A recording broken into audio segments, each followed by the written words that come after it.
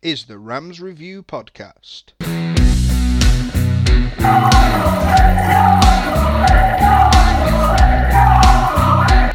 Discussion, insights, interviews, and analysis.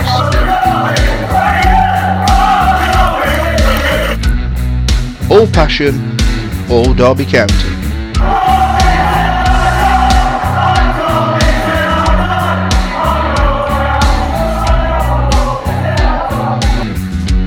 The Rams Review Podcast is proud to be part of the Fan Hub 100, where fans come first.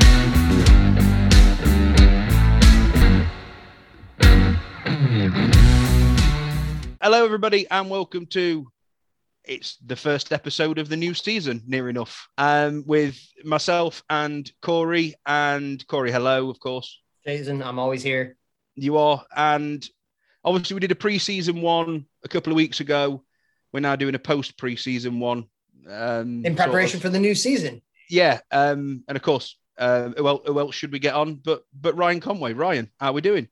I'm okay. Presumably all your other guests said no, and that's fine. I'm here to pick up scraps. That's okay. Bring me off the bench 20 minutes, get me in there. I'm good, man. I'm a good impact sub. Yeah, unfortunately, Nico said he wasn't available. So see, this is Steve Nicholson's got tenure, man, and I know he's a bit of a diva, a bit of a prima donna, and all that. You got to watch Nico. You can't trust anybody with fingerless gloves. No, exactly. I mean, Ryan, I got a question about these fingerless gloves before we start. Do they have like the button on the back? Are they like mittens that he can flip back onto? No. They're just full on. They're just full on. They're just full on fingerless. And I have been assured because me and Nico were at Pride Park earlier to just sort of sit in and listen to the Tom Lawrence fan Q&A thing. And if we had any questions for Tom afterwards, we could throw them his way. I was doing an interview with Kamil Jóźwiak at the time, so I didn't get to ask Tom much other than who was the worst dressed at the club. But Nico assured me that he would be bringing the fingerless gloves with him on Saturday to ring in the new season. So there's that to look forward to. Unbelievable. Well, at least there's something to look forward to. But yes, I was going to mention that first off, Ryan. I did see earlier that you'd posted that on social media about your interview with Kamil Jóźwiak. And I mean, I suppose he is one of those, just to touch on it, I don't want to obviously take the thunder of the interview, but yeah, a lot of us were probably looking at it last season and going, "Core, if he'd just that extra 10% from him would have been amazing." And then obviously, I'm sure you go through it in the interview, just what it takes. And I know me and Corey have both spoken about this. What it actually takes for somebody as young as he is to come over to this country in a pandemic and then lose his best friend through injury and have his football suffer, and it must be really difficult. And I'm one that. I'm looking on the side of optimism with him. I'm hoping, he had a pretty decent Euros. I don't think you can argue that. Okay, Poland probably didn't go as far as they'd like to have done, but you've got to hope that he's coming into this season with a little bit more. He's got a year behind him at this level. He's got a year behind him in England. And boy, Christ, Ryan, Derby are going to need him, aren't they? As we stand at this moment in time, that's the type of player that Derby County are going to need. Yeah, absolutely. And I think what came across really in the interview was just how tough he found it, from a life perspective, just how tough he found it adapting. It was very much a watered down version of the city of Derby that he moved into because everywhere was in lockdown. And he admitted that was tough. It was really, really tough on him. He didn't know anywhere. He moved over with his girlfriend, but he was, he's a bit of a home bird. He'd never, all the clubs he'd played for were in Poland. He'd never really been that far from home. So he didn't see his parents until Christmas. And Christmas was another difficult time for him emotionally because he got to see his parents for the first time in a long time. So there were emotions of that. Also, he wasn't used to playing over Christmas in Poland. They always had breaks. So he wasn't used to that. He was nursing a hamstring injury. And then right after Christmas, his best friend tears his ACL and that was very, very tough for Kamil as well. Him and Christian are thick as thieves. They did everything together. That's not to excuse some of his poor performances. You do still have to do the business when you put on the shirt. But if, it's like any line of work. If you're having problems away from the pitch, be that problems adapting to a new area or, loneliness, isolation, or whatever it is, that's going to impact some things in your job. And that pretty much was the case for Kamil. this will be a much more accurate test of who Kamil Jóźwiak is this season. You know, he's now settled, he's happy.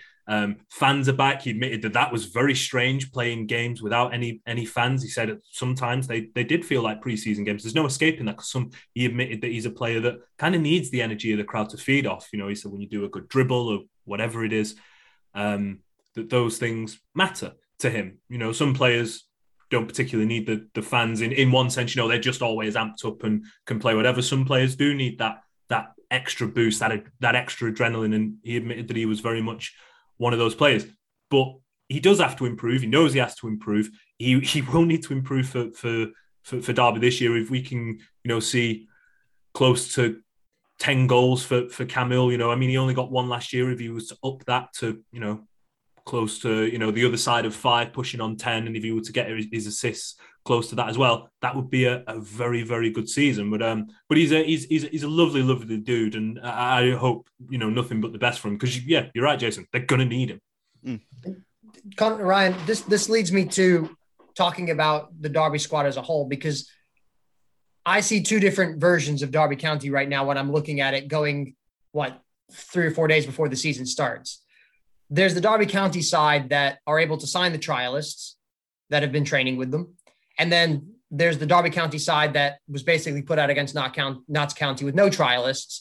That is, one's very veteran and experienced and obviously a lot bigger on numbers. And the other one's a lot more inexperienced, not necessarily more threadbare. And I think everybody kind of wants to go the veteran route right now, because I think that's going to be better for everybody.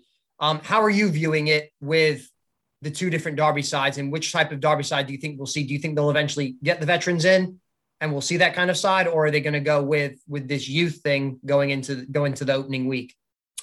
Well, look, after the Notts County game, Rooney had spoken about this was the first time in the aftermath of that game that this was the first time that he felt genuinely confident that Derby would be able to bring any players in. He said, you know, the old cliche and the 48 hours and hopeful. But the reality is, if he is confident that Derby will be able to bring even just a couple of players in, you know, I know they need a lot, but you have to start somewhere. So even if they were to just bring a couple in, they need to be signed by Thursday, because obviously registration takes a couple of days. This was why in the original fixture, I think against Rotherham it was, before that got rearranged because of COVID, Derby couldn't field any of their January signings because the paperwork hadn't been completed in time. So if Derby are going to want to field any players that they may sign, you know, this week, those signings are going to have to happen, well, within the next 48 hours so they can be registered. There's a chance that Jagielka gets signed. I know the club really want to keep hold of Ravel Morrison, and Curtis Davis seems another one that they want to get wrapped up and in the bag. Those are the sort of three that you sort of put at the top of Derby's priority list of the vibes that I'm getting. Will they be signed in time? I would like to say yes, but as is all things with Derby, I wouldn't feel confident saying that. Is my honest answer. So where do these two teams finish up? If Derby get these veterans in, where do you see them finishing? And if they play the kids, where do you see them finishing? Look, if Derby go into the season with the squad they've got now, and this is no secret because Rooney has said this himself, they won't compete, and on that basis they'll go down. You know, if Rooney is saying himself that without signings they won't compete, if your manager is saying that, oh boy, you're in real trouble. You're in real trouble. And to be fair, he isn't wrong. You know, we saw what Derby were when they were a team filled with kids that, in all honesty, a lot of them weren't ready, and certainly not ready to take on that level of responsibility. You look at someone like Max Bird, who for me is massively overly criticised. Someone like Jason Knight, whose form was very inconsistent throughout last season. Louis Sibley, same thing. Form, you know, last season was not good for Louis Sibley. But these kids were being asked to play significant roles in keeping Derby up, and that wasn't fair on them. It wasn't their fault that they were being placed in the positions they were being placed in, and they were playing in a team that didn't have much confidence. They didn't have much creativity. They didn't score a lot of goals, and that were being beaten pretty routinely. You know, well, not routinely, but were being beaten each week. So it's And if that is going to be the status quo going forward, throwing in guys like, Isaac Hutchinson and Jack Stretton and, Louis Watson might be asked to play significant minutes if it comes to that, and cash in at centre-back, and Lord knows who will partner him centre-back. It's going to be tough to watch. If Derby are able to get some of these veterans in, Rooney has said he would like to keep all of them, and I believe him. All 5 of the 6 of the unsigned guys that have been training with them, plus whomever else. It's a team that could finish, lower, the very lower end of mid-table. Now, look, all things considered, regardless of what side comes in, regardless of what the squad looks like, if Derby stay up this season, I'd consider it a success. Yeah, that's got to be the remit, hasn't it? Surely. I mean, you've mentioned a couple of players there, Ryan, that I want to touch on a little bit, just in case it does go the way of nobody in time for Saturday. I was there at the Notts County game, and Erin Cashin looks a very interesting prospect at centre half. Now, from going from the first real minutes in a professional for the first team as such, to then being thrown in to maybe start the first 2 league games or the league and cup game or something like that, it's going to be a little bit harsh on him. And you was mentioning who would partner him, and well, you'd have to think Forsyth, and then you hear the news that Lee Buchanan's probably going to miss the first couple of games because of this niggling injury that kept him out against Notts County. So then you're looking at a 17-year-old playing at left back in Williams, who obviously played against Notts County on Saturday. And I think this is the thing. It's all well and good. You see, Derby need to bring in players. Derby need to bring in this. Derby need to bring in that. And they do. I think that's not a surprise. But like you said there, it's a huge overall. Because even bringing in just 3 or 4 puts some band-aids on things. But it's only going to take 1 or 2 injuries. And let's face it, the beginning of a season, what are you going to pick up more likely than not? You're going to pick up these little niggling injuries. And it's not something that Derby can afford. Obviously, with Knight, Buchanan now, it could be a couple of weeks. I've not really seen how long he could be potentially out for, but I've read that it's only a couple of weeks. But me and Corey mentioned this when we looked at the fixtures. Now, using cliches, as we all do, no game's easy on paper. No, it's the way that you look at things. But we said Derby's start to this season, probably bar the Forest game. And I mean, that's one that they should be up for anyway. Derby's got quite a favourable first few fixtures.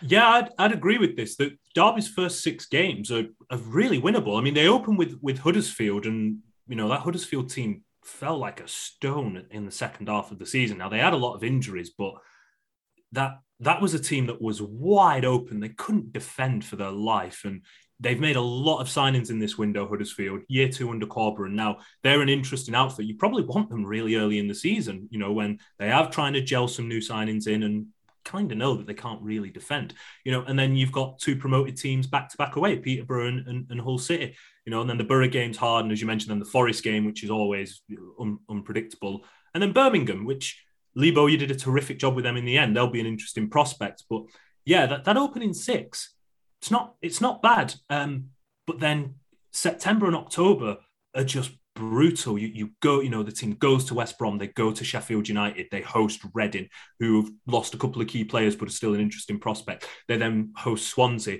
Again, that team looks like it's being dismantled a little bit. And then, coming out of October, they host Blackburn Rovers. Now, we know what happened last time they hosted Blackburn Rovers in a league game. They were absolutely cut to ribbons. Derby need to get a good start out of the gate here, particularly in August, where their fixtures, as you mentioned, are pretty kind.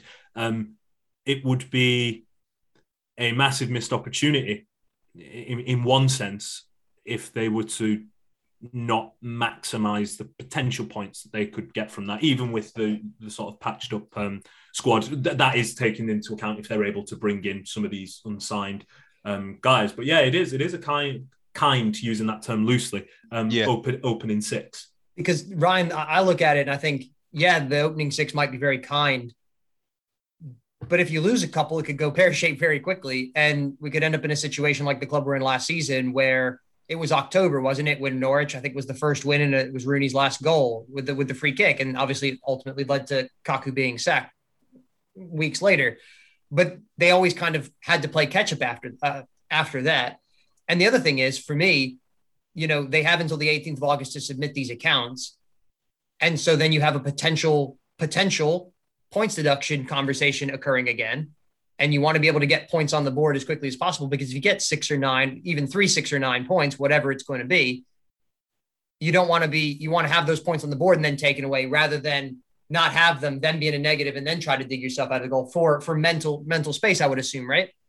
Yeah, absolutely. And not only that, obviously we know that they have got 3 suspended points from the EFL. So if they, fail to pay their players on time again, that could very much come into effect as well. You're right, Corey. They really can't afford to be behind the 8 ball here, but they're not being helped much, and I don't mean that in a sympathetic way. Look, I think very much the rule that the EFL had, whereby Derby's kids that basically turned out against Chorley meant they were senior players. I don't think that rule ever took into account the pandemic, because, as I've explained before, it is a little unfair that Derby are being forced to register these players as senior players for a cup game that they did want rearranged, but the FA said no. That's unfair. That's the only thing I particularly have sympathy with them on, because the rest is kind of their own making, and of the EFL's own making. This is not, neither side comes out of this looking particularly good, but they can't afford to get too much behind the 8 ball. That they have to find a way to get some results and compete. And that's going to be incredibly difficult, because you're going to need your better, more talented and experienced players. So, Tom Lawrence and Nathan Byrne and whoever's in goal, it looks like I have a feeling Keller will be the number one. So you're going to need him to have, some really solid showings. You're going to need, Shinnie to be very good, as he usually is. You're going to need Colin Kazim-Richards to start off hot. You can't, the last thing you want is Kazim-Richards opening the season with no goals in the first 6 games or something like that. You want to get him nice and hot straight out the gate. Tom Lawrence could do with a good early goal. Camille could do with a good early goal. You're going to need all these guys to be at their apex right from the off, and then hope that the kids that are being fielded sort of are carried by that wave of momentum. Because you can't afford to have 3 points from your opening 6 games and then be worried about account stuff or players being paid on time, because that might be an anxiety for all fans as well, knowing the suspended points deduction is each month comes around and you're just crossing your fingers. Has everyone been paid on time?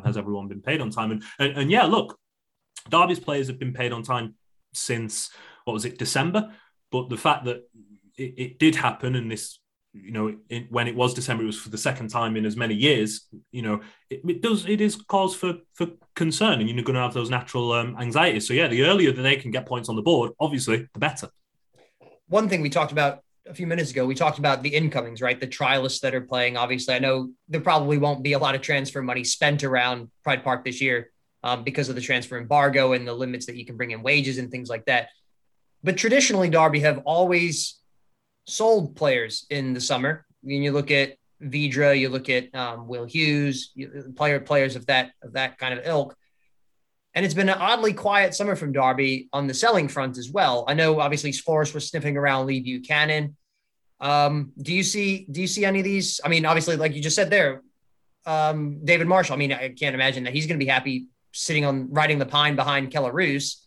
Do you see anybody who's going to leave? And if they do, are Derby going to be able to pick up any transfer fees? Because my second question is, who's going to want to pay any money for the 4th bottom team in the championships players? They're not at high value right now, are they?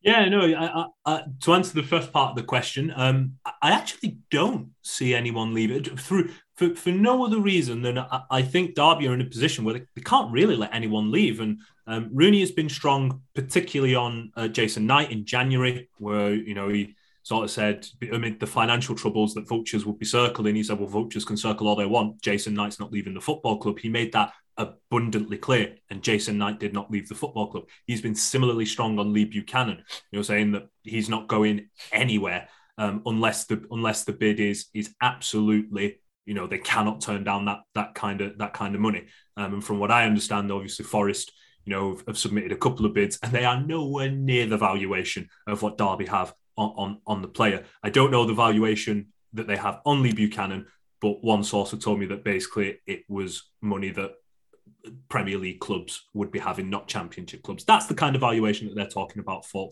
Buchanan. And I don't think anyone, I mean, Tom Lawrence is entering the last year of his contract. He's on, big money. I think any team that wanted Lawrence could look at him and go, well, we can either start talking to him in January, or we'll just, pick him up for nothing, similarly with what Coventry kind of did with Martin Waghorn. Nathan Burns in the last year of his contract. Marshall, Roos, they're all in the last years of their contract. So I think if you're a team looking to add from Derby, you either, you're going for players that they are just not selling unless it's crazy money, or you look at it and think, do we take our chances and pick them up for free next year? Probably, assuming that they can, offer more wages than if somebody else picks them up, then so be it. Yeah, exactly, and that's really the case here. So yeah, I don't really see Derby losing many players because they can't afford to. They can't sign any new ones. In terms of the numbers, that they've got, and one would assume that any money they brought in may have to be used elsewhere to facilitate the club. But yeah, I think the players that they've got, as few as they have got, are pretty safe there for now. Jason? I think the one name that obviously has been not heavily linked, but it's been a name that's lingered all the way through the summer is obviously Marshall going back north of the border. But I see Celtic have signed Joe Hart today. So, David Marshall, is he really going to then go to Celtic? Probably not. So maybe he is there. It's something I want to come on to in a second. But actually, from what I've seen of Keller Roos in the last couple of friendlies, he's looked a little bit more assured of himself. Obviously only minutes and games we'll see from that, but I've noticed, I think certainly I think it was the Betis game, his distribution was really strong. I know that has always been a pretty decent part of his game anyway, but it will be interesting to see. I think the riding emotion is it's okay to get worried about these kind of things. It's okay to complain about the quality of player that we're looking at or we've still got at the club. But is there really anything else out there at the moment in Derby's ballpark that they could go and get that's going to be much better than what they've got around at this moment in time? And I would have to argue, yes, whilst Derby might still be a bit of an attractive club, Wayne Rooney, the manager, that kind of thing, I'd be of the opinion that there will be. I can't. Look, I think I know. I kind of know what you're going, but I not to upset any, not to upset fans that are listening, but Derby historically is a huge club, and even in recent history, it's a massive club. It went to a playoff final 3-4 seasons ago. It's a massive club. This version of Derby is not an attractive proposition. No, and I think we have to be honest about that. They're right now they're not that attractive a proposition. They stayed up on the last day of the season. They're riddled with financial issues, uncertainty at all levels of the club. They're not that attractive a prospect right now because of all the things that go on. If they clean a few of those things up, of course they become an attractive proposition again. Their training facility is a first rate, stadium's huge, and as you said, they always seem to find a way to bring in a star name somewhere.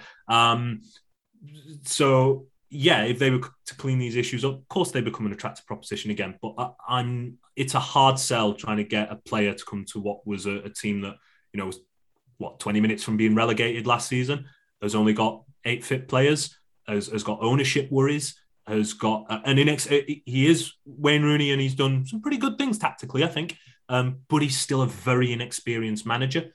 So yeah, those things can be hard things to sell, particularly look, even if one other club is interested in you, that club is at the current state of play almost certainly in better shape than Derby. And as a player, security wise, the other club, regardless of what it might be a more secure option.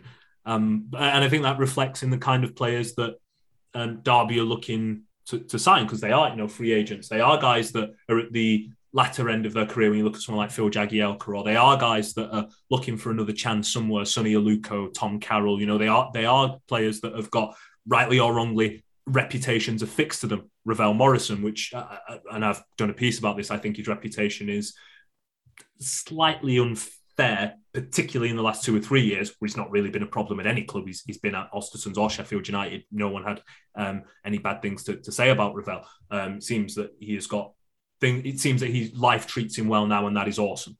So yeah, that's the kind of wheelhouse that they're looking for. And then you look at the players that they have already got. Keller's the perfect example. I think Keller for what he's actually, because this dude is huge, but remarkably agile. I know all goalkeepers are supposed to be, but for his size, he is more agile than other goalkeepers his size, I think. But his inconsistencies is what set him to the bench. His inconsistencies are what led Derby to bring in David Marshall. And the question is always the same with Tom Lawrence, if they were more consistent. But the counterpoint is always, if they were more consistent, they wouldn't be at Derby. They'd be if Lawrence could reproduce, the form that we know he can show every game or more often, I think he'd be plucked off by now. Colin Kazim-Richards did wonderful things when he came in. Tailed off towards the end of the season. He was absolutely battered and shattered, but yeah, tailed off towards the end of the season. He himself, 34, 35 years old now, carrying an injury.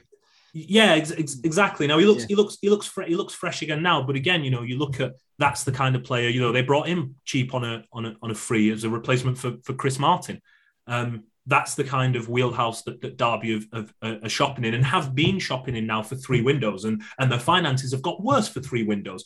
So the quality of player isn't going to go up; it's going to go down, and that's a concern. That's a real concern. And in an ideal world, what would be handy to happen is a Premier League club offers them 15 million for Lee Buchanan, and they go, "Thank you very much. We really need this cash." But we don't live in an ideal world, so that probably won't happen. I need someone to come up and say, "I'll give you 15 million." Yeah, sure, but fantastic. I'd love that too. Ryan, you've mentioned his name a couple of times, and it's a player. Obviously, he's the manager. It's Wayne Rooney, a player I grew up idolizing, and everything like that. He had some recent off the field indiscretions, which have been well documented, I think, to say the least. And Ryan, I know you follow the NFL very closely. If this was an American sports franchise or team, Wayne Rooney'd be in the unemployment line right now. Was it how was it close to being a sackable offense, and how, because it's not good optics when your team, like you said, is not an attractive proposition, all these financial issues, and your manager is having his own private life, that's fine, but he's also the manager of a big football club, and he's also a legend of the modern era. It's not good optics, is it? And then how much leash does Rooney have this year, I guess, is my perspective. And why didn't he get the sack for the indiscretions 10 days ago? Yeah, so I think I think it was Ian Holloway that had said on TalkSport that Rooney was lucky that he kept his job, because managers have been sacked for less, and I think that's a fair opinion to have. I think partly why Rooney wasn't sacked was, one, it's not a crime. What he committed was not. It's very silly and embarrassing, but it's not a crime. It might not bode well if Rooney's trying to give out orders about how his players should behave. It's more a thing about how things are affected in the dressing room in terms of respect and carrying yourself the right way and those sorts of things. Leadership, it has to come right from the top. It has to come from Mel Morris down, and Wayne Rooney is part of that chain of command. And as a manager, he's a significant part of that. So I think part of it was, look, it's embarrassing. His privacy was breached. His trust was abused, I guess. And yeah, that's one part of it. It's not illegal. It's embarrassing. It's not illegal. I think the other part of it could be a financial reason. Can Derby afford to pay compensation to sack Wayne Rooney? I think that's another part of it. I think, look, I'm very much on the side of, this is very, very silly. It's very embarrassing. It's silly. You shouldn't be doing it if you're, but I don't. For me, in my opinion, I wouldn't have sacked him for this. I understand those that would. I'm not saying I understand those that would, but for me, this is more like, you go, oh, come on, man. Like, come on, we really can't have this kind of silliness. You're meant to be our manager in this, and I wrote a piece that went live today that, the sources I spoke to were disappointed by what Wayne did, and did bring up the point of how can this guy now lay down the law when that's he's been pictured doing that, and and stuff of those things. So I think more of a respect, some respect has to be earned back by Rooney. I think that's fair enough. I think that's fair game. But yeah, like I said, it's one of those where ain't nothing illegal happened. It's just really, really, really dumb. How hot's the hot seat for him if he gets off to a poor start, or is he here for the season? I mean, I think there's more chance of him resigning than being sacked, and I don't say that saying that he will resign. I just think, again, from a financial standpoint, can Derby afford to sack him, and not only afford to sack him, can they then afford the wages for whatever manager would be to come in? So I think, like you say, you're only going to get a certain caliber of manager because of the state your club's in. You're not going to get Pep Guardiola. You know what I mean? He's not coming. You're not going to get those upper end echelon managers that maybe 18 months ago you could have attained to get when you got a Lampard and a Kaku. It's a different. This is exactly it. Where it's one thing sacking Wayne or saying calling for him to be sacked. Looking around at managers who, and there would be managers that would take the job because there are only so many managerial jobs to go around. Someone would take the job. Would that someone be any better suited to take the job than Rooney would be? I'm not so sure the answer is yes. I'm not so sure that is the correct answer because you look around, it's pretty slim pickings, for people that are queuing up to take the job of a team riddled with financial difficulties that only have 7 fit outfield players, 8 fit outfield players, and can't really bring anybody in, ownership doubts and all that sort of thing. So yeah, they're in a tricky position if Wayne were to be sacked or resign. And like I said, I only say resign just because of the financial implications of being sacked. And I also think, let's just be clear about this, I also think, for the mistakes that Wayne has made off the pitch and tactically as it regards to setting up on the pitch, where I do think he was naive in some of his selections, he's not really been helped that much by ownership, right? He's not really been helped that much. And I don't think many people would blame Rooney if he were to resign over some of some broken promises. He kept being assured that the takeover was happening and then it didn't happen, and promises of the players coming in and all this sort of thing. At some point you kind of go, you know what, I've had enough of this. And he's been part of the problem, as a manager, as he was part of the problem as a player, but it's not the entire problem. This is a collective thing.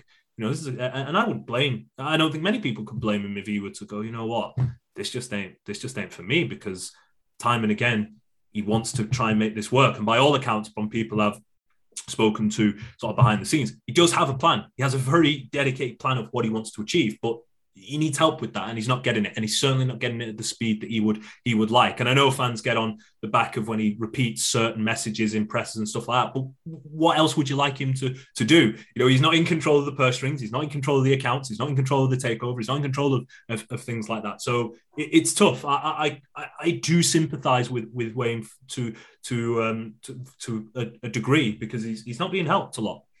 Jason, I've got one more question, but I'm going to turn it over to you because my question is non-Derby related. So I'll turn it over to you for the last Derby related point.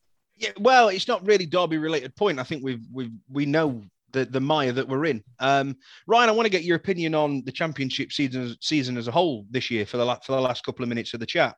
Who's your tip to go up? Who's your tip to go down? And who's your dark horse? So I think Fulham will win the division. Marco Silva, obviously a coach that has showed flashes that he knows what he's doing in management, and I think them getting Harry Wilson along with Mitrovic, provided that Mitrovic stays, I think they'll have too much firepower for the rest of the division. My concern about the Championship is we're seeing quite an increase in a gap between sort of teams that come down from the Premier League and the rest, because if you look at the teams that have come down from the Premier League, I think they're best equipped to go straight back up, and not to suck the fun out of those fan bases, but I kind of just want a bit of unpredictability in the whole thing. Tips to go down, we can't make any bones about it. If Derby don't add to the squad, I think they'll go down, and the evidence is there in Rooney saying that they won't be able to compete. So as of right now, Derby might be favourites to go down, and that is not good. But things can change before the window. Things can change. I think Blackpool might not have enough quality to stay in the division. Huddersfield are a team that interests me because I think they could either be really good or they could be terrible. Now, I don't think Huddersfield will be a boring team this year that just sort of sits in the middle of the pack. I think they'll be, really, really fun to watch, or they'll be dreadful. But I think maybe Peterborough might not have enough quality to stay in the division as well. Dark horses, I quite like Luton and Blackburn Rovers for dark horses. And now obviously Armstrong, big sort of question marks over if he's staying or not. But if he does stay, they have a real chance at getting into the playoffs. Cardiff is another one I like. Kiefer Moore got 20 goals last year, and I like the job that Mick McCarthy did once he came in. And as for Luton, I think Nathan Jones has done a really good job. They made some good signings. Onyedinma from Wickham, I think, is a really, really good signing. So yeah, I think those three could be in the chasing pack for playoffs. One team I think could be sort of on the slide down, not like down towards the relegation area, but I think Reading might regress considerably this season. They lost their two best players in Richards, the left back, and then Michael Elise, who was just magnificent for them this season. I think Reading could be a team that struggles, and I think Swansea, that team looks like it's being picked apart. Andre Ayew is now left, and he was the source of nearly all of their goals. Freddie Woodman has gone back. They lost Mark Gay at centre back. That's the entire spine of their team basically ripped up right there. So I think Swansea could be in real trouble this year. Not, again, not relegation trouble, but in terms of would really struggle to meet high expectations this year. I think Swansea and Reading could be two that are on the downward curve. And a new manager, of course, with Swansea in Martin from MK Dons. So, and that's an interesting one as well, because while MK Dons did play some good football, they didn't really play much winning football, and that's the aim of the game at the end of the day. Absolutely. Corey, come on then, last question. Ryan, I saw in your Instagram story, we were talking about it. You were on holiday. I know you've had some amazing Euro excursions, and I was following them. I'm very jealous that you were able to watch the Euros, and that's an entirely different conversation. But you were hanging out with some baby animals. I was hanging out with some baby animals. We shared some baby animal photos together. My question to you. That was wholesome. That was wholesome content, right? Yeah, 100%. Definitely. I mean, who doesn't want to share pictures of baby goats and cows? That's awesome. I mean, I certainly prefer my cow and beef burger for them, but, watching them live, you're like, whoa, that's not in between two buns, slathered mayonnaise and ketchup. What is going on here? Favorite baby animal, Ryan? Oh, without a doubt, the goats. Like, yeah, they're just awesome. They have so much energy, and they just always look happy to see you, and they bound over. And I there was a little baby goat that was in the pen where I was at the farm the other day, and I was just like, man, I wonder if I could steal you. Like, I really wonder if I could just like put you under my jumper and wander out with you. So yeah, baby goats all the way. I am a big fan of piglets, but when they grow up into pigs, I think, man, that would be a real. I just think of that as bacon to look after. Do you see everything in quantity if you could eat it? Yeah. That makes me sound like I'm a terrible person. Like I don't like if Peter's listening, like I'm okay. It's fine.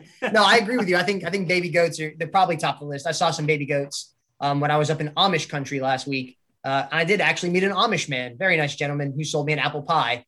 But because he was Amish, I was like, yeah, just shut up and take my money, dude. This is fantastic. Man, you're so American about apple pies being sold there. I mean, I wasn't in a Chevrolet. I was, because I drive a Ford, a good old American car. But So Jason, favorite baby animal? I go with piglets. I quite like piglets. Yeah, my mate's actually got a pet pig, which is huge. So, is it huge for him, or is the pig? Where does it live? In the house. This thing's massive. It's like 30 stone. It's this big black hairy thing. It's huge. But that is another conversation. There's a lot of things I could say. I just don't think it's appropriate for me to.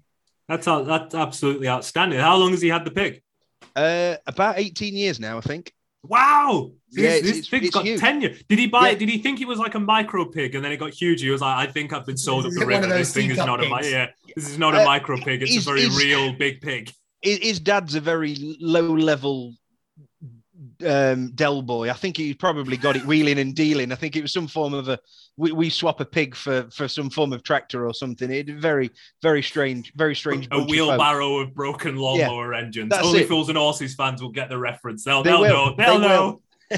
Well, Ryan, I appreciate you've got to go. I have got to ask you. Corey's just reminded me.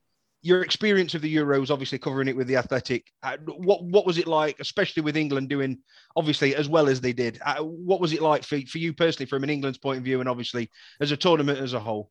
Oh, it was honest, man. It was the proudest sort of moment of my career to be able to cover that and do that and write so many things about that. And yeah, it was wonderful. And I always think, this is my personal opinion, I think a lot of people in my industry and journalism industry get quite jaded and fatigued by watching a lot of football, even, high caliber football. And I always think it's important to never lose sight of how fortunate you are. I was there. I didn't have to pay for a single ticket. I was there soaking up all the atmosphere. I was there doing, this was my job. And I always, remember how fortunate I am to be able to do this. And I remember how fortunate I am to be able to travel up and down with Derby last season when fans couldn't go. So that I never lose sight of that. I never take that for granted whatsoever, because I realize that I'm in a very fortunate position. The final, unfortunately for me, kind of was just because the misbehavior of the England fans, and obviously I was sort of in the midst of that. Didn't know how bad it was at the time. You're just sort of in the the heat in the kitchen with the heat, as it were. And it was only when you see all the pictures and images that you realize actually the scale of how bad it was.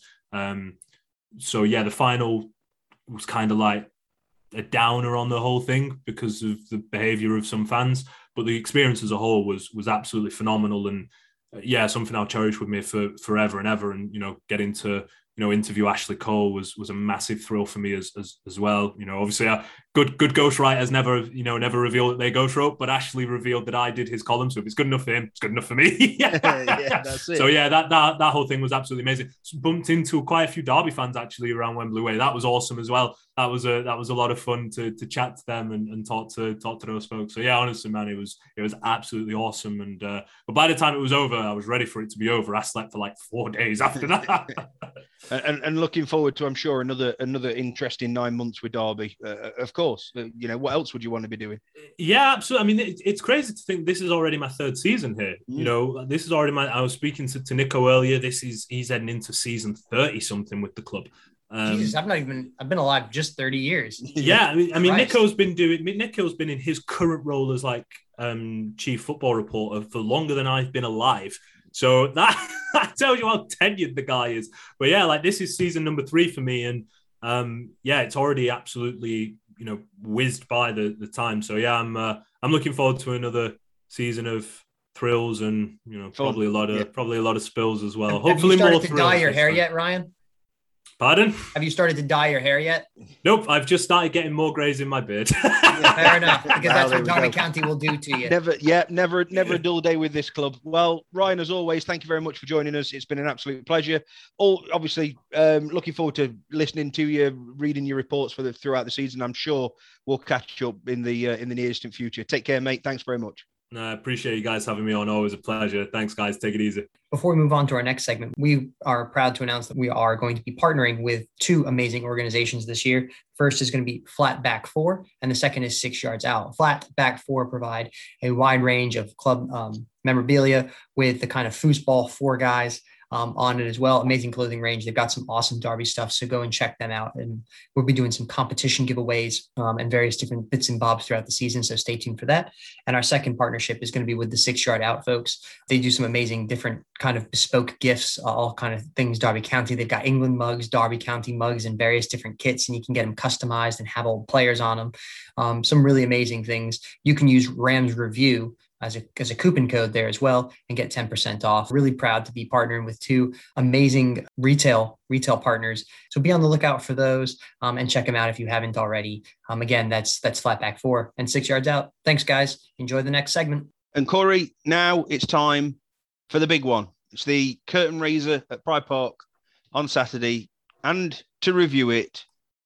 Preview it, Jason. Preview it, of course. Preview. I mean, the amount of times I said that last season. But yes, to preview it is Simon Copeland from Andy Takes That Chance podcast. Big Terriers fan.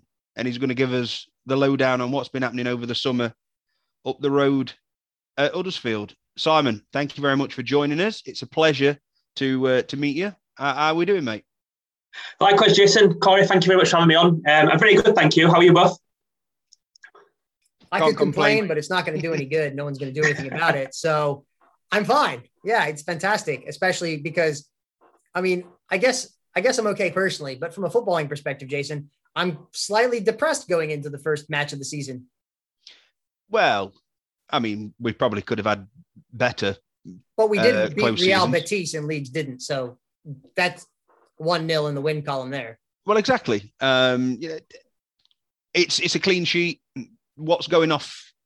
I keep saying it. What's going on off the field obviously will always have an impact on the field. It's just bound to happen. But I'm trying to put that to the back of my mind at the moment. It's been going on for too long. I think it probably didn't really help us at the back end of last season with all the media hype and the extra pressure that was put on.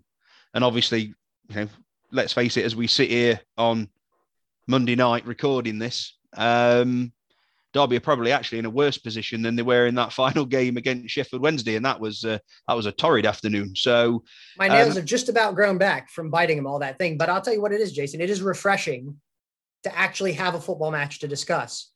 We've had a lot of content over this summer, but to actually talk about football matters and not off the field matters, it's refreshing for once. So Simon, I want to get to you real quick. Huddersfield's preseason. What's the preseason form been like for Huddersfield? Obviously, not many teams have been on a world tour or anything like that. But give us the lowdown on Huddersfield's preseason and the form going into this opening match of the season. Yeah, it's been a bit different in truth.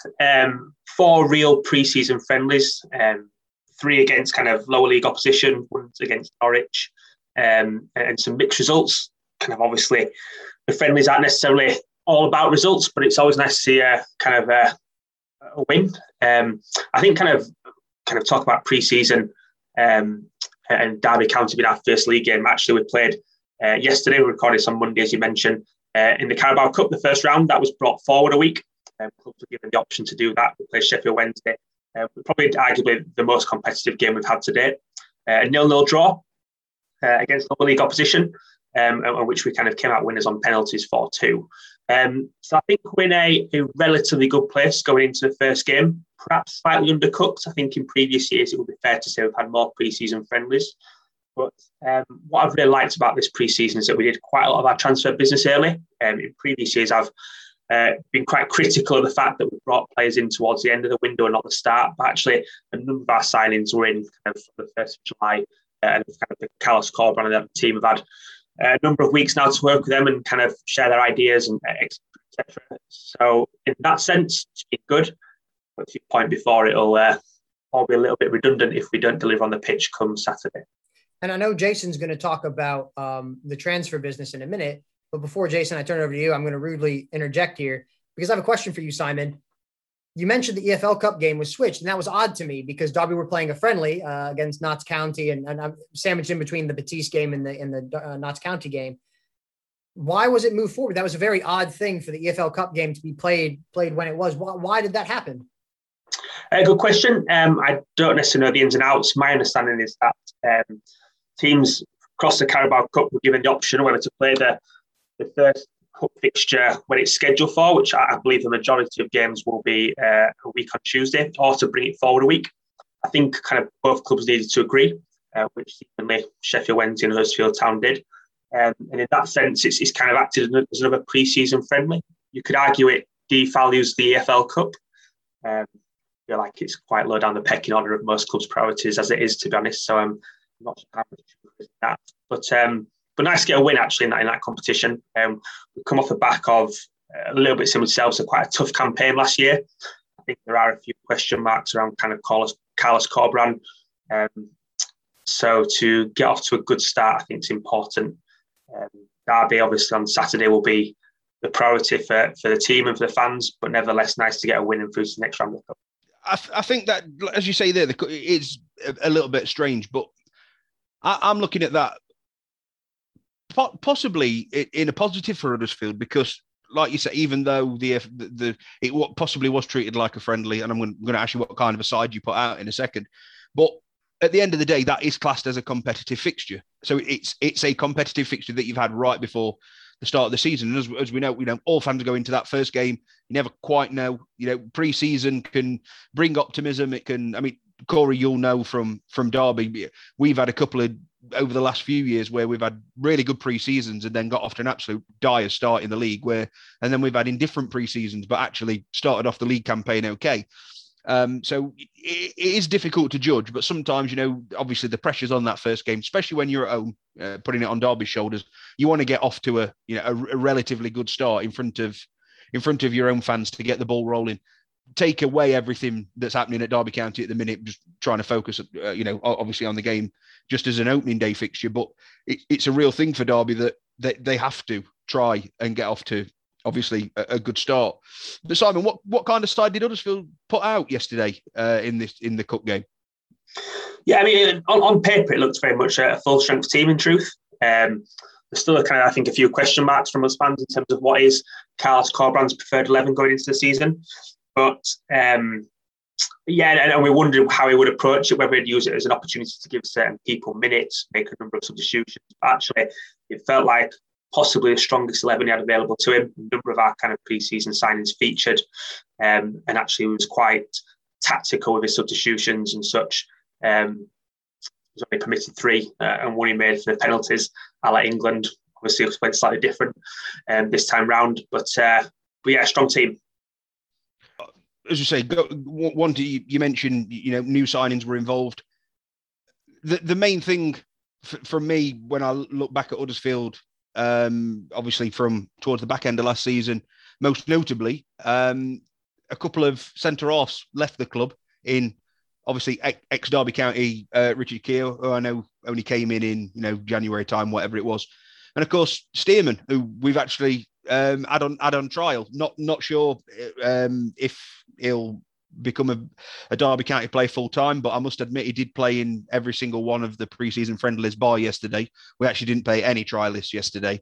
I think that was a bit of a nod towards Saturday with, this is what's going to happen if we don't bring anybody in. This is the caliber of the squad that we've got, which it was all right against a non-league side, but coming up against championship opposition, it's going to be a whole different ball game for certainly some of the under 18s that were involved in that. But centre off, it obviously must have been, if losing 2, must have been a key area for Huddersfield to strengthen this season. Did they manage it?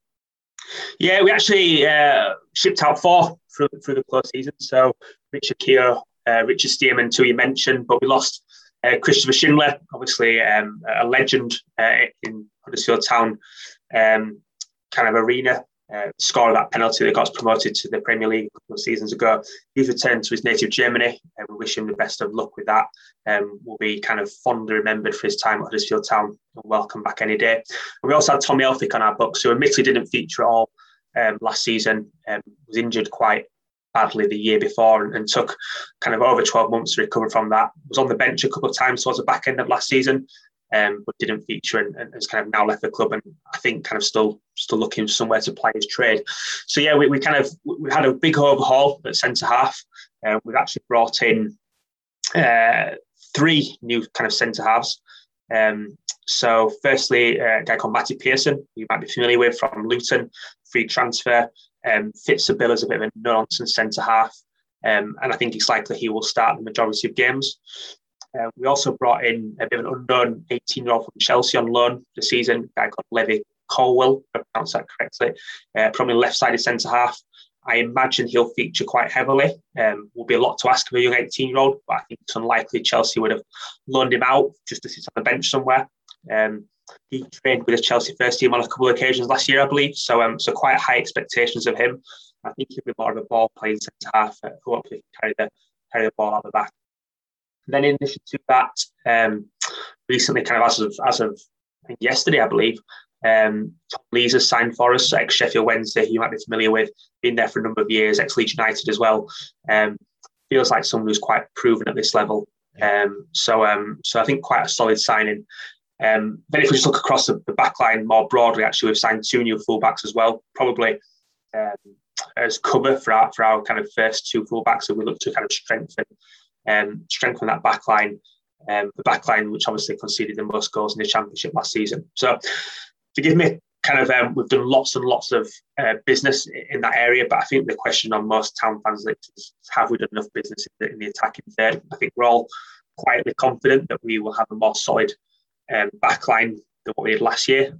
But actually, it's at the top end of the pitch where I think a lot of Town fans are wondering, will we create enough chances and will we score enough goals?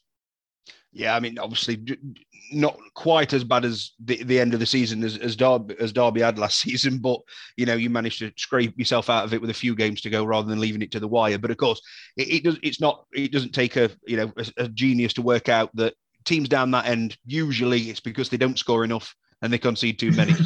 Certainly what both sides have looked at. And whilst Corey, I would argue that Huddersfield have gone about their business quite well. Obviously, Derby on the other spectrum probably needed to refresh their entire back line as well. As we sit here today, we've actually not got a centre half signed to the club other than under 18, who actually played yesterday and actually played really, really well. So be interesting to see if he's involved. But as we say, it's a back line that Derby shifted out some players, but obviously we've been unable to strengthen that. And then, as you say there, I think obviously strike force.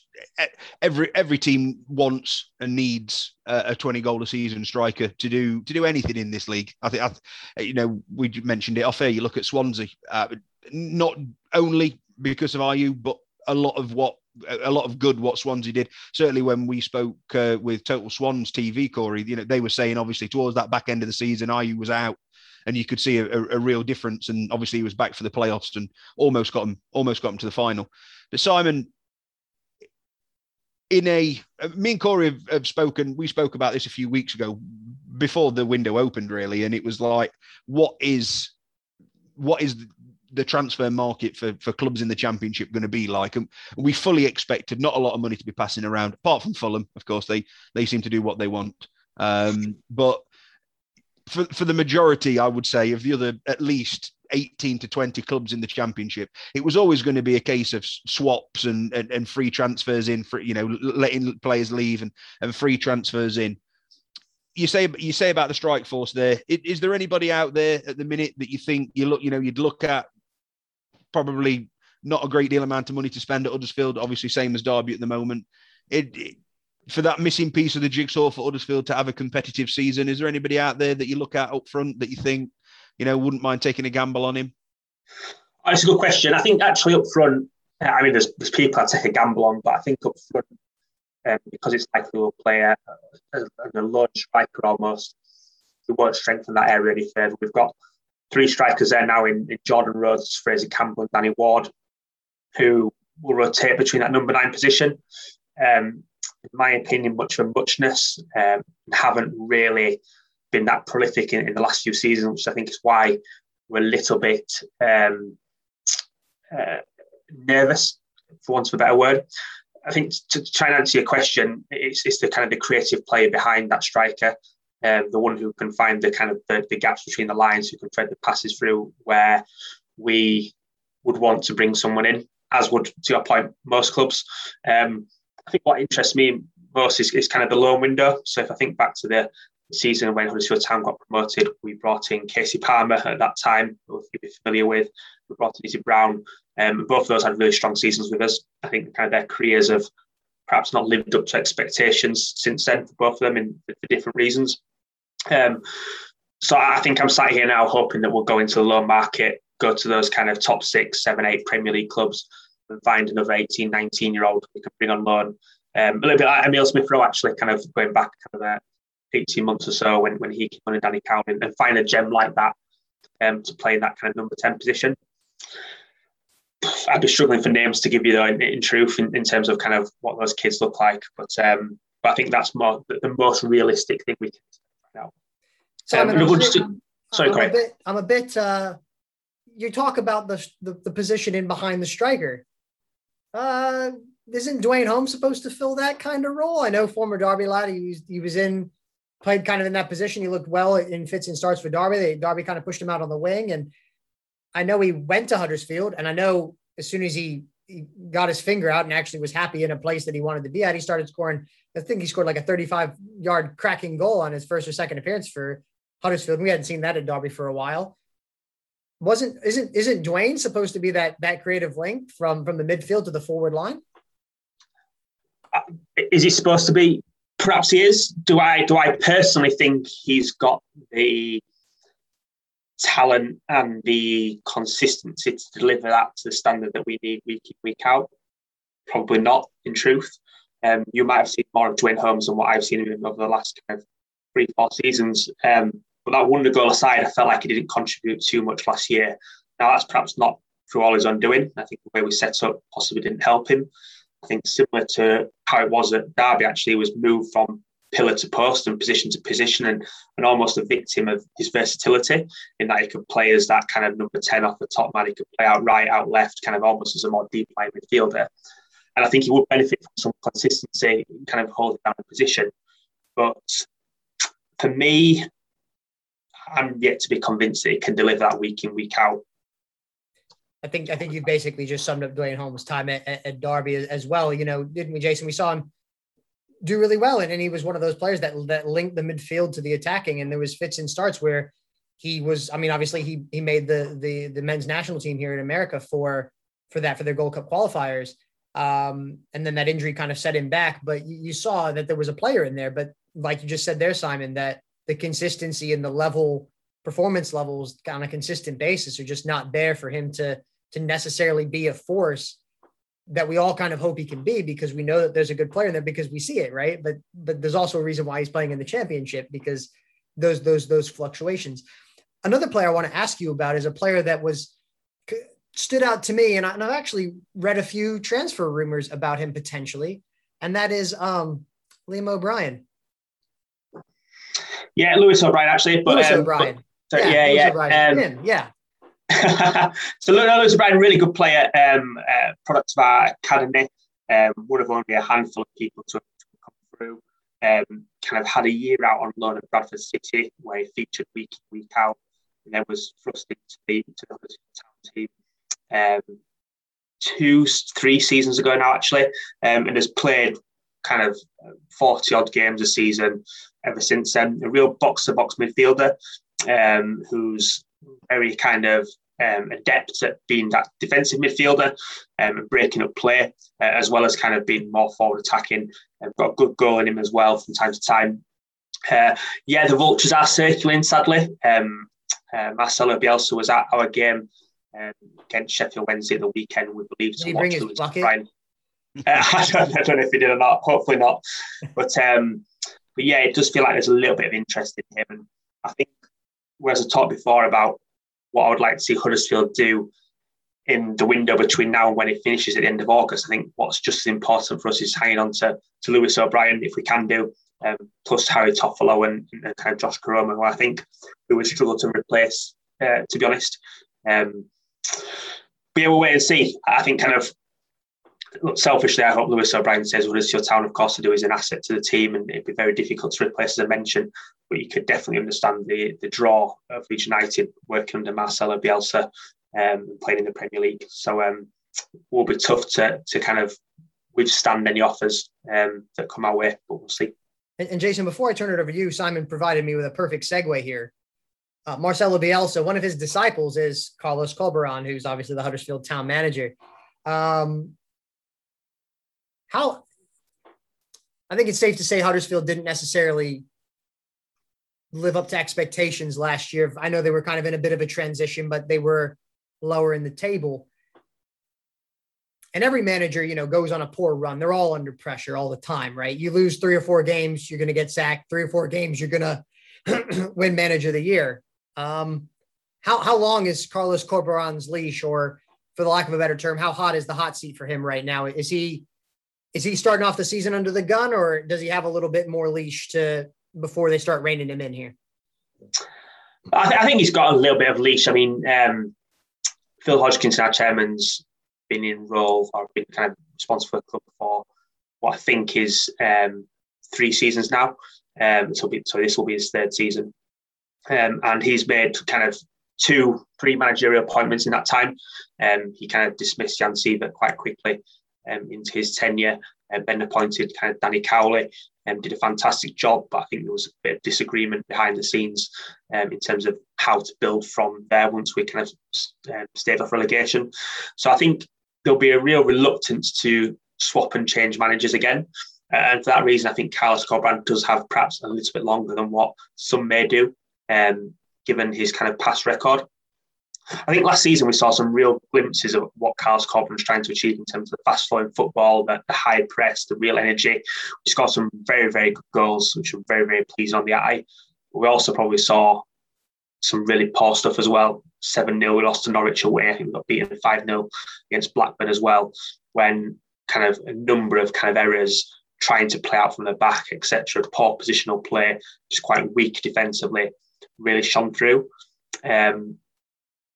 I think, look, for a lot of managers out there this time round with fans back in the stadium, I think fans will be quite quick to kind of vent their anger and share their frustration and share their emotions. So it's important we got off to a good start, and Derby actually is quite a key game because we have Fulham quite quickly after that, a couple of tough fixtures. So yeah, to kind of summarise, longer leash than most, but as ever, probably not as long a leash as he would want.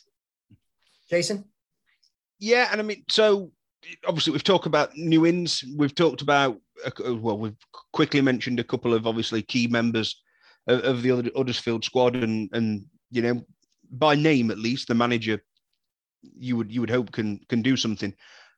Simon, it's probably a very difficult question. Obviously, we kind of touched on it off air, but what is the expectation for Huddersfield this year? Really difficult. Right before we spoke about how I think we all feel it's possibly one of the weakest championship tables or championship divisions for a number of years. There are not necessarily the number of kind of standout clubs that perhaps there once was, because of the pandemic and kind of some money stuff. It feels like everyone's shopping around for the same sorts of players. All that being said, I think expectations are relatively low kind of around Huddersfield for the reasons I mentioned. Yes, we'll be more solid at the back, but actually will we have enough creativity and enough kind of prowess up front to score enough goals? Possibly not. I think a mid-table finish is realistic, so kind of 13th, 14th. I think that's where I would see us netting out. Some town fans I speak to are a bit more pessimistic than that in truth, and kind of see us being relegated or just kind of avoiding relegation. I think that's unlikely. I think that there are worse clubs out there than us. But I think one thing we did learn from last year was that Championship, it's a lot about momentum. It's a lot about keeping your squad fit. We and probably other clubs don't have the backup players that are necessarily at the same level as the first 11, and a number of injuries in quite short succession can put you back. So 13th, 14th is where I think we'll finish. But I guess we'll wait and see. Always quite difficult before a ball's being kicked, isn't it, in theory? Perhaps if you have me back on before the return fixture, you can tell me how realistic I was. Oh, absolutely. I mean, me and Corey always do a prediction of where we think people will finish. And I think I went for Birmingham last season as being one of the teams to be up there and potentially getting promoted. And just under Karanka, I expected a lot more from Birmingham. And of course, I was probably in the minority who thought that, because certainly whenever we had the lads on, the Birmingham lads on, they laughed when I said that. That's what I was thinking. But yeah, so it's going to be difficult. And really that puts us into it. Before we actually go on to the actual fixture on Saturday, do want to get your thoughts on the season as a whole coming up. As you say, it does feel a little bit weaker. I mean, for the last couple, I think we've kind of said that. Obviously last year, Norwich kind of just romped away with it, in all fairness. Watford, after what was a pretty shaky start, kind of found their feet, obviously, and managed to get there. And then, really, in my opinion, those playoffs, it could have been any of the four, in all fairness. You look at the teams. We'll start. Corey, I'll ask you first. I mean, you look at we've talked about it. You look at those three teams who have come down, and as I've banked Fulham to go straight back up. I just think they've got a bit. They've already got a pretty decent squad. They've got a pretty decent manager. They've spent £12 million on Harry Wilson. They mean business, clearly, in it, and they may well have seen the Championship and looked at it and gone, actually, if we just do this little bit, that may well just tip the balance of the scales in their favour. Who do you think's knocking on that promotion door? For me, there's two teams that are knocking it down right now, Jason, and that's Fulham and West Brom. I think both teams, they don't really look much weaker than when they came down. And they look like Fulham, obviously with Gazaniga and Wilson coming in, look like they've continued to just strengthen. I would say, side note, caveat, bit weird that you can defer payments for 2 years on a player to get around FFP, but whatever. I mean, I'm a Derby fan, so I'm a bit salty with the EFL anyway. So I can see, Simon, you're laughing because you think I'm just being salty. It's okay. No, it's true. It's true. I am a little jelly belly because when Harry Wilson was at Derby, he was worth 50 million and now he's worth 12. But yeah, I think those two are definitely the strongest teams in this division. Obviously, that could potentially change with West Brom with the news today that Matthias Pereira is basically going to be isolated from the squad and kept away because he's thrown his toys out the pram and doesn't want to be a part of Albion's project anymore and play for Undervalley or Ishmael. And then, for 4, I've got 4 teams in the playoffs, Jason, and you're not going to like it, but I'm going to tell you anyway. Nottingham Forest, Middlesbrough, Millwall, and Swansea as well, I think will be in and around the playoff chase. Borough, because it's Neil Warnock and, it's Neil Warnock, enough said.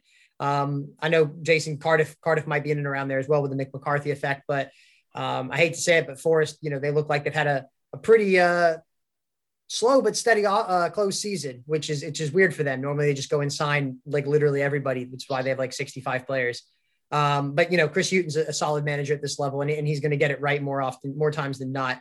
And for him to have another couple years with a close season with the squad in its entirety, will breed good things for them. So those are my kind of favorites for promotion. Jason, what are yours?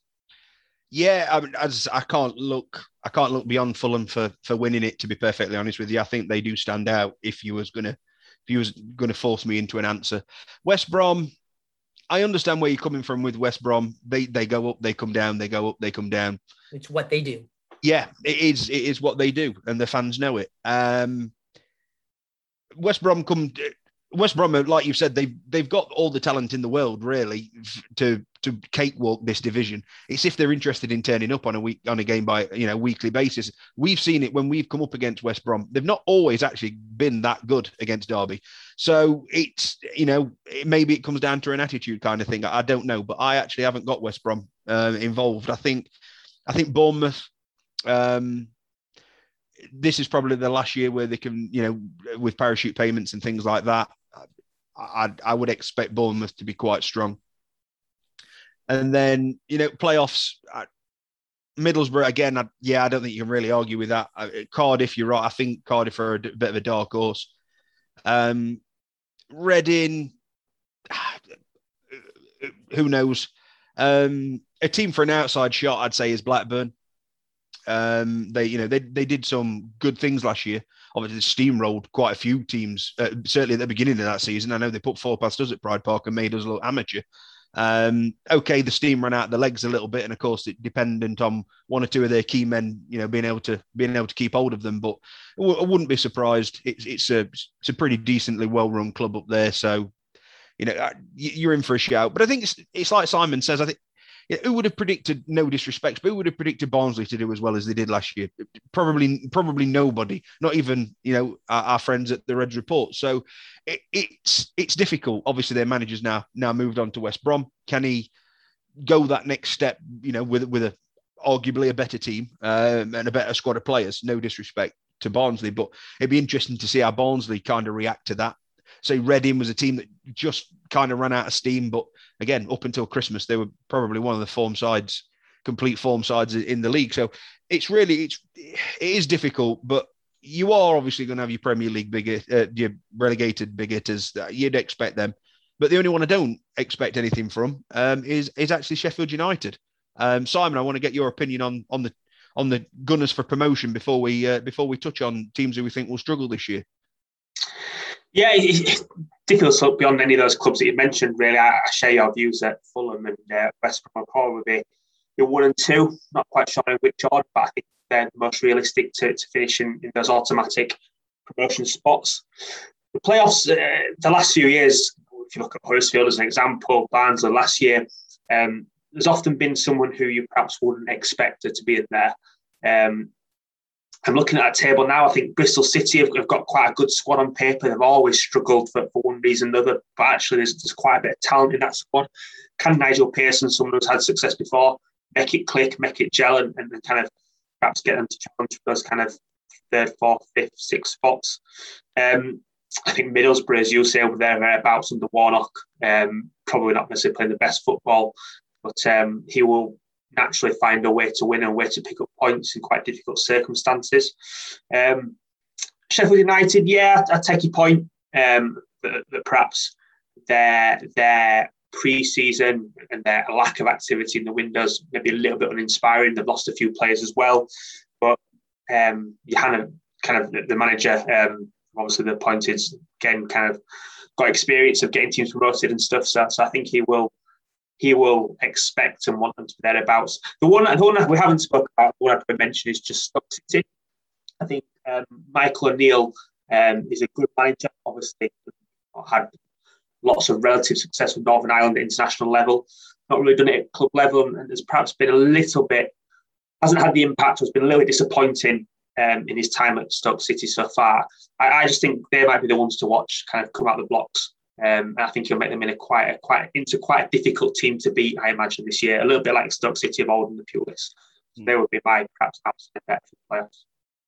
Corey, are we looking at who's gonna struggle this season? Do you want me to be honest, or do you want me to give you like the PR version? No. Because I've this got is a no holds bar. Like I can just go to town. I've got a feeling our names are going to get. I've got 4 teams down there, and they actually sadly involve everybody in this podcast. So I apologize in advance. Luton Town, I think, will be down there. Hull City, I think, will be down there. Huddersfield, I think, might struggle again, depending on transfers in and out. Sorry, Simon. It's always difficult to come on, like when you've got a nice guest and a nice person, Jason, like Simon, and you're like, yeah, I pick your team for delegation. Sorry. And then obviously I think Derby's going to be down there. Right now I'd snap your hand off for 20th. Hopefully with like a 6, maybe 12-point cushion in case a points deduction comes, the old points deduction, rear its ugly head after August 18th, possibly. But yeah, I mean, right now, as we're recording this, Derby have made no signings. So you're looking at another season of struggle. Yes, Derby performed well against Betis. Yes, they performed well against Notts County, but those are preseason friendlies. Are there going to be some surprises? Yes. Are there going to be some twists and turns? Yes. Could some of the players turn it on and you find the next gem? Yes, you could. But for every Jeff Hendrick and every Will Hughes that you're going to find a Mitch Hansen and a Jamie Hansen and those kind of standard of players as well that are going to kind of wash out as well. So it'll be an interesting thing. I don't think Derby can necessarily rely on the youngsters. So right now I have Derby finishing in the relegation zone, pick one of those 3 spaces, and then 2 from those remaining 3 teams, Luton, Huddersfield, and Hull. Jason. I think this is a point I hang up now, isn't it, and disappear off? Yeah. You can go now, Simon. No, actually, Jason, before I go to you, I want to get Simon because I feel like he's going to put Derby down there just out of spite. I mean, forgive me, I might not be invited back now, but it is hard to look past Derby. As you say, you've not had a look for bringing any players in. I know you've got a number of players on trial who presumably have been assured or kind of provisionally offered contracts as and when you're allowed to do so. But kind of tough old championship seasons and kind of the number of games you need to play, and you need quite a big squad. So right now, Derby are probably in the weakest or the worst position of all the clubs in the Championship in terms of what they've been able and allowed to do. I think Hull City, as you mentioned, will be one who's down there. I think Peterborough will struggle. Actually, a club who's come up they tend to do so in the same way that the Championship and the Premier League operate. Quite interested to see how Coventry go this year. Probably a club with a lower budget in the Championship. They're back in Coventry actually for the first time, which you would imagine would work in favour and work for them, but just don't particularly inspire me. So I think it'll be 3 from those 4. Ooh. Well, I'm going to mention a few teams that nobody's mentioned. So this is what we mean by it being such an interesting division. I actually think Derby will be all right. I'm not just saying that because I'm a Derby fan. I actually do. I think Huddersfield will be fine. For me, I think Blackpool, it will be a step too far for Blackpool. Oh. I'm sorry. I just can't see it not being. I really can't. I mean, I've not really kept abreast of what they've been doing in close season, but it's a big step up from a team who was in League Two not so many years ago. Hull, again, okay, they were in the Championship a lot sooner than Blackpool were, but I know it's been a big rebuild job up there. I think whilst any team that gets relegated from the Championship, obviously they want to come back up pretty quickly. I still don't know if that's a step too far for Hull. So I think they'll be down there. Peterborough, for me, are probably the team out of the 3 promoted sides who I'd expect to do the best. And I'm only really putting that on because normally when Peterborough don't come up, the Championship clubs swarm all over their players. And most of them do quite well. So I can only presume if Peterborough have managed to put a decent side together and come up, then most of them will stay. I've got a feeling that they'll be all right. I think a team we did mention it. I think Birmingham could be one that struggle. You know, you've only got to look at that last 6 to 8 weeks of the last season. Obviously, we were down there, yourselves were down there, Birmingham, and it really was. It was who could mess it up the best, and we tried. We seriously tried. And when you actually look at the 3 teams that went down below Derby, one of them had a points deduction, one of them had never played in the Championship before, and the other one, Corey will tell you that I haven't got much time for, in Rotherham. So Derby obviously got by on the skin of the teeth. I think this time round, I think genuinely there are probably 3 or 4 teams. Can I say they're worse than Derby?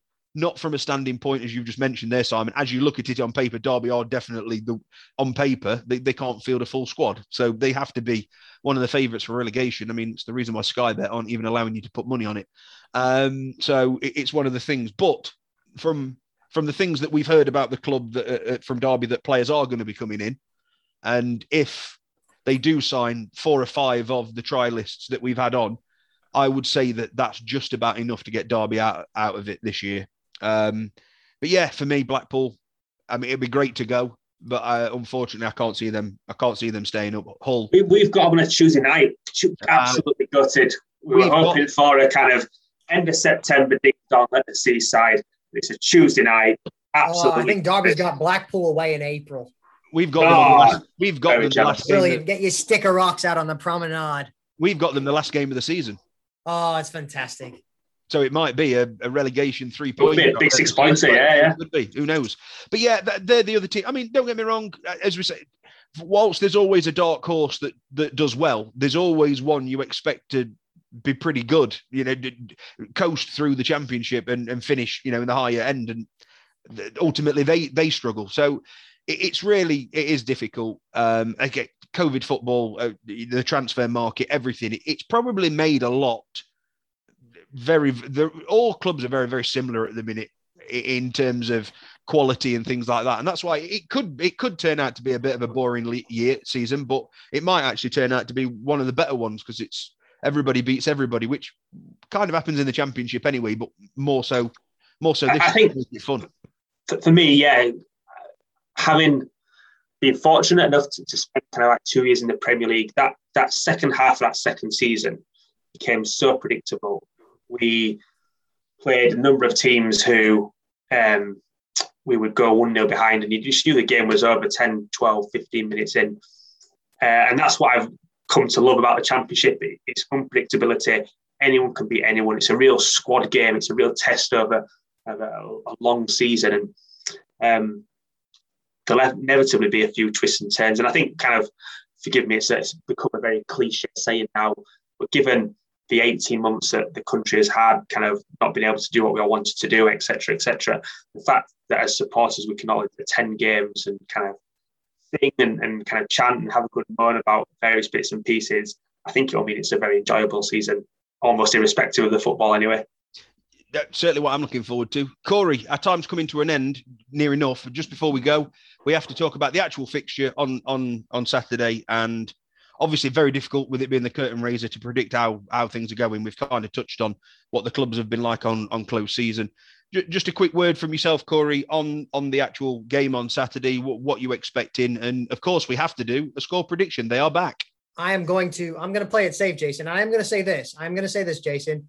If Derby are in the promotion places going into the last match at Blackpool, are me and you wearing matching Speedos on the promenade?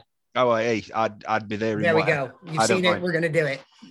In terms of the score prediction, the serious bit of the podcast, I'm going to play it safe here, and I'm going to go with a 1-1 draw. I think, Derby do I know. I just think they're going to cancel each other out. I think depending, obviously it's going to be a big 24 to 48 hours for Derby, as every 24 to 48 hour period has been for the last 2 years.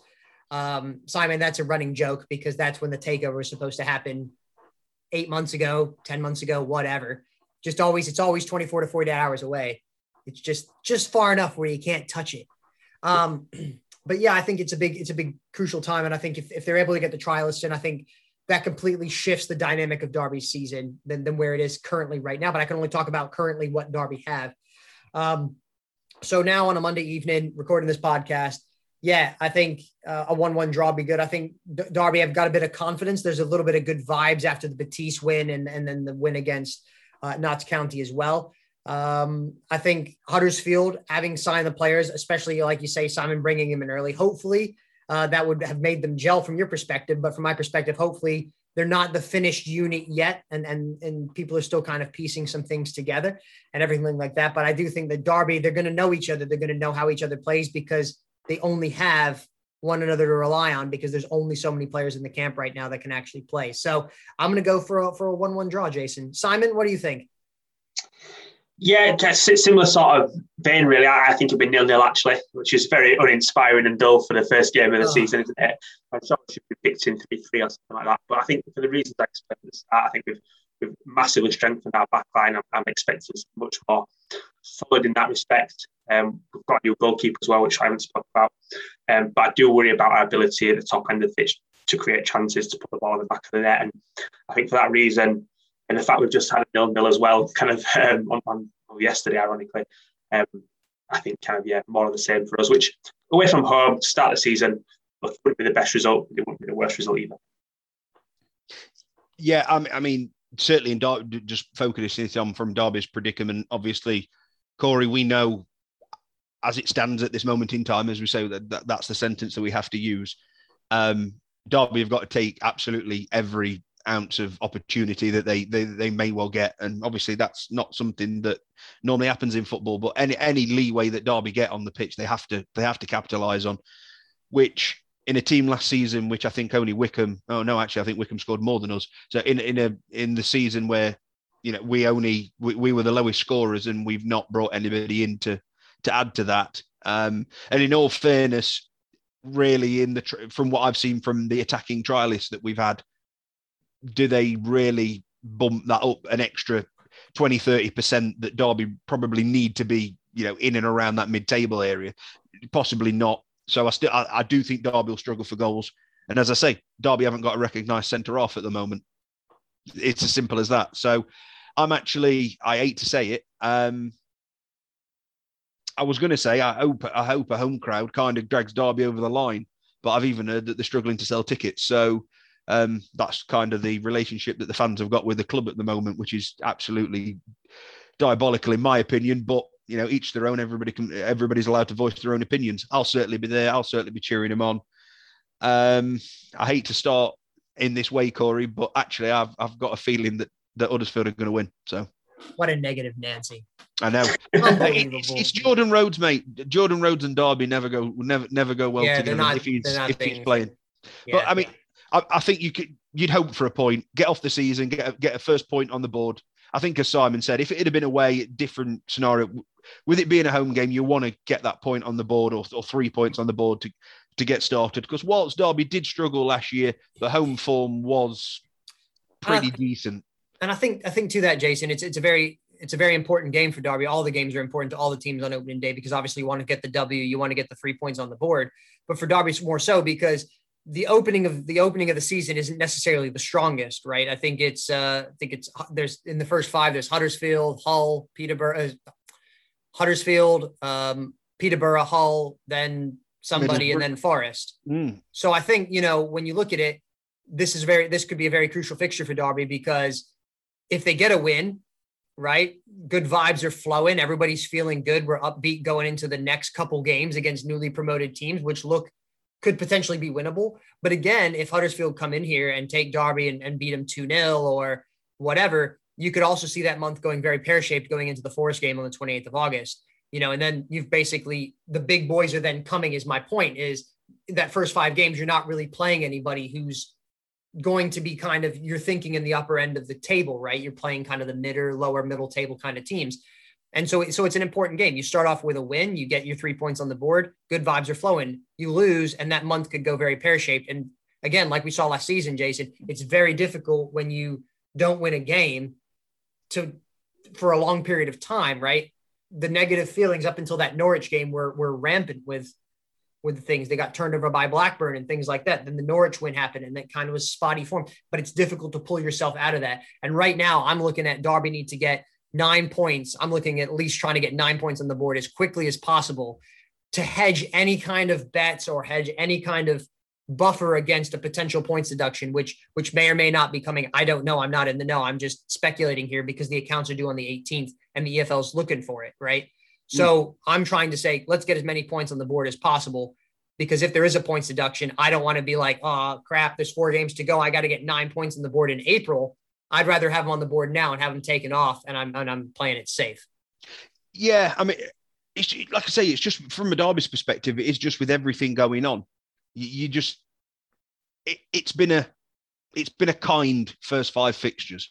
I think if you was to look at it on paper, but of course when the fixtures were released, we were expecting Derby to have a squad of 18, 20 players, which they've not got. They've got a squad of 12.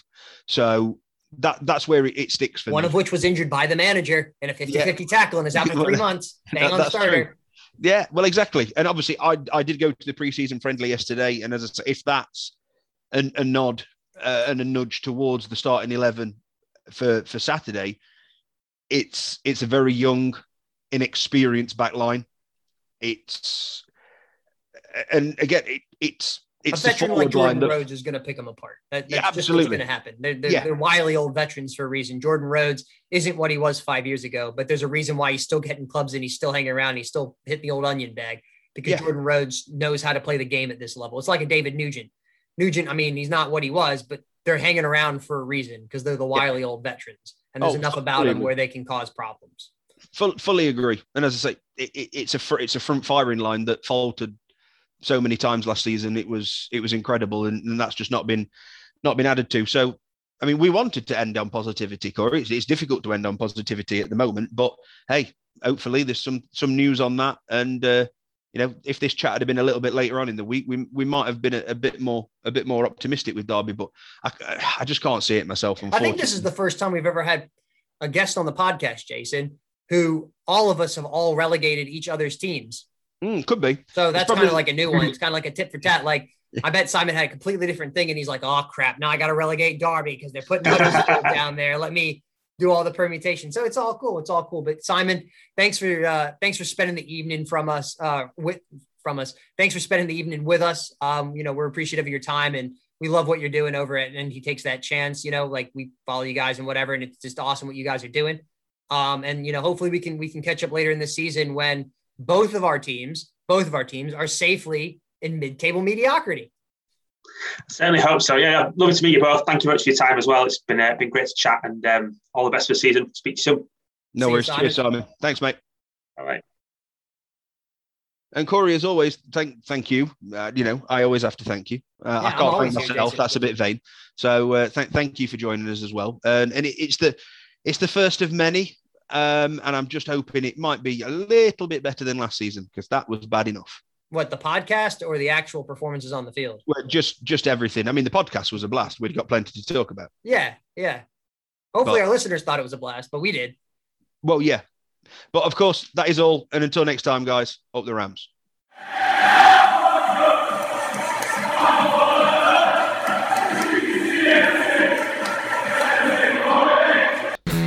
Thank you for listening to the latest episode of the Rams Review podcast. We would love it if you'd like to get in touch. On Twitter, we're at RamsReview1. On Facebook, it's Rams Review Podcast.